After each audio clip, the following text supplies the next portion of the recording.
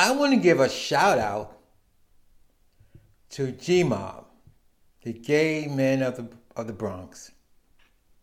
They're no longer in existence, but I remember them. I was a part of them. Happy Pride to all those G.M.O.B members who remembers G.M.O.B. My name is Eric, and this is the craziness that lives inside my head. Now they got a split, 'cause the Bronx ain't fit for a kid to grow up in. Let's find a place, they say, somewhere far away, with no blacks, no Jews, and no gays. I was 6 years sober, living in the Bronx, going to AA meetings, mostly in Manhattan. And I went to a lot of gay AA meetings at the Gay and Lesbian Center down on 13th Street and 7th Avenue. And I came upon, I don't know his name, I think it was Charles Rice Gonzalez. They were having like a little meeting or something, like a promotional thing at the center, and they were promoting G.M.O.B, Gay Men of the Bronx. And part of the promotion was there's a lot of gay people in the Bronx, and you didn't have any social outlet if you're gay in the Bronx. You always have to come to Manhattan. And that was the story about a lot of places, Queens, Brooklyn.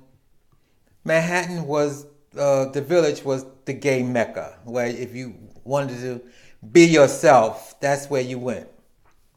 So I joined, and this way, instead of running down to Manhattan, we had a group up in the Bronx. We met once a week. One of the co-founders is Ronald Jacobowitz. He was a co-founder, and I think for sure so was Charles Rice Gonzalez. They co-founded the Gay Men of the Bronx in 1990.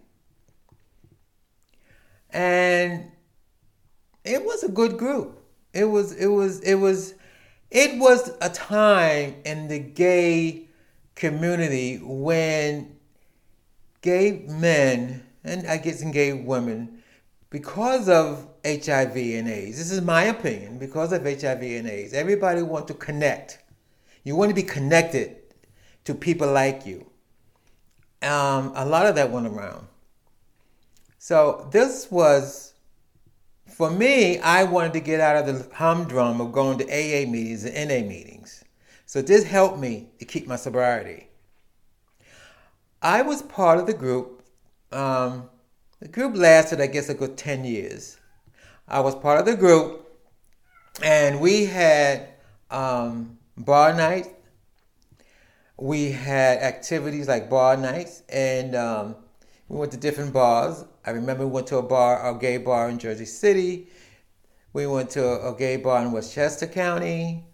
Washington Heights had a gay bar. White Plains Road in the Bronx had a gay bar, and on gay nights, basically I think it was Friday nights or Saturday nights, I'm not quite sure, but we went to a gay bar. Not every night, of course. We had our meetings once a week. So then there was something that was fantastic that we did together as a gay group. There was the March on Washington for lesbian, gay, and bisexual equal rights and liberation. That was in Washington, D.C., April 25th, 1993. And as a club, as a group, we rented a bus, chartered a bus, I guess that's how you call it, chartered a bus. We all got on the bus, we went to D.C., and we marched along with other gay and lesbians in the country for our equal rights. This is 1993. Now the club, we've been in existence for 3 years. Then the other thing, if someone knows better than I do, but I think that we were one of the first to start a gay pride march in the Bronx. We had another gay group, we had a lesbian group, and there was another group. And Ronald made another group in 1992. He was more political. And most of the guys in G.M.O.B wasn't into being political. So he started another group. And that group that he started was called the Bronx and Lesbian Gay Men United for Political Action. And that was in 1992. So we started this march down Grand Concourse. I think it was the first gay pride march of the Bronx. We marched down Grand Concourse. We were part of that. That was Gay Men of the Bronx. We was part of that. And don't ask me what year that is. I'm getting old. Don't ask me what year that is. But I'm quite sure it had to be like 95 or something like that. Then we started another thing once a year. We started a night called Night of 12 Gowns. It started in 1997.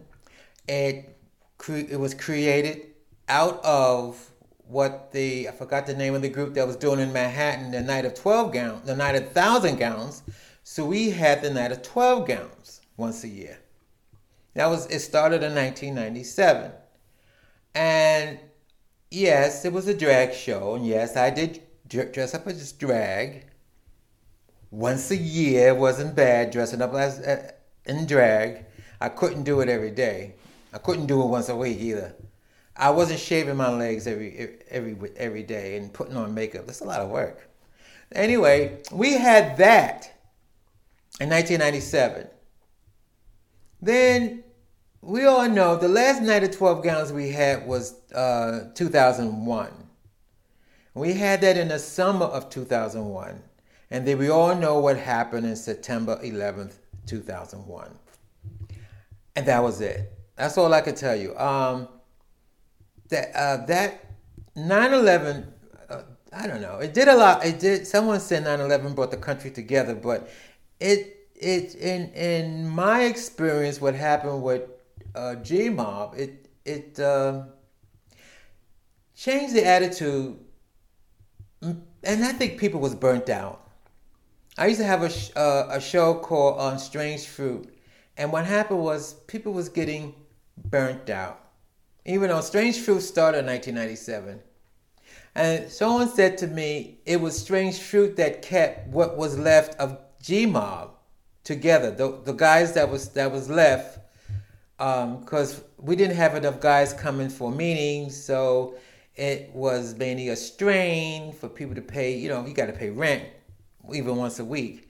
So I had Strange Fruit, and Strange Fruit was on cable TV, BronxNet, and it was made up of those guys who left from G.M.O.B.